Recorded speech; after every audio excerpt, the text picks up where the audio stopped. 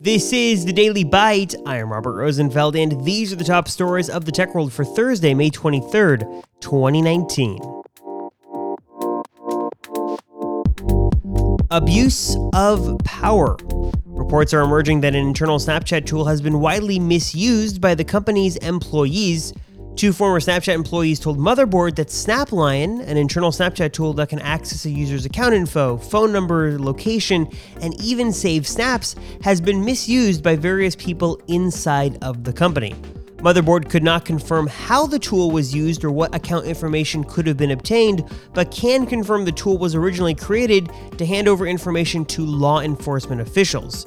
A statement from the company says that privacy is paramount at Snap, and the tool has evolved over the years to be more of a password reset administrative task tool than that would collect users' information. And Amazon is working on a new wearable device that could potentially coach you throughout the day in all your interactions. Bloomberg reports that the Seattle-based tech giant is working on a smart device that is made to go on your wrist and can track your emotional state.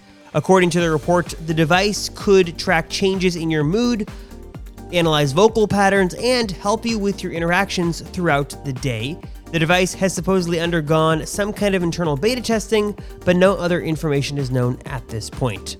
And IGTV just got a little bit more useful.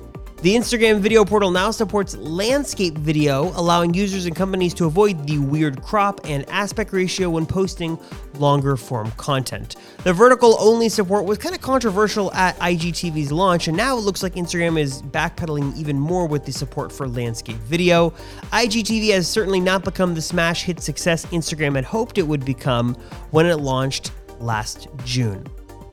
For links to today's stories, ways to support the show, and a whole lot more, visit robinsec.com/dailybite. And just a quick administrative note, there will not be a Daily Bite tomorrow, Friday, or one on Monday. The show will return on Tuesday. Have a wonderful weekend, everybody. I will see you back here on Tuesday.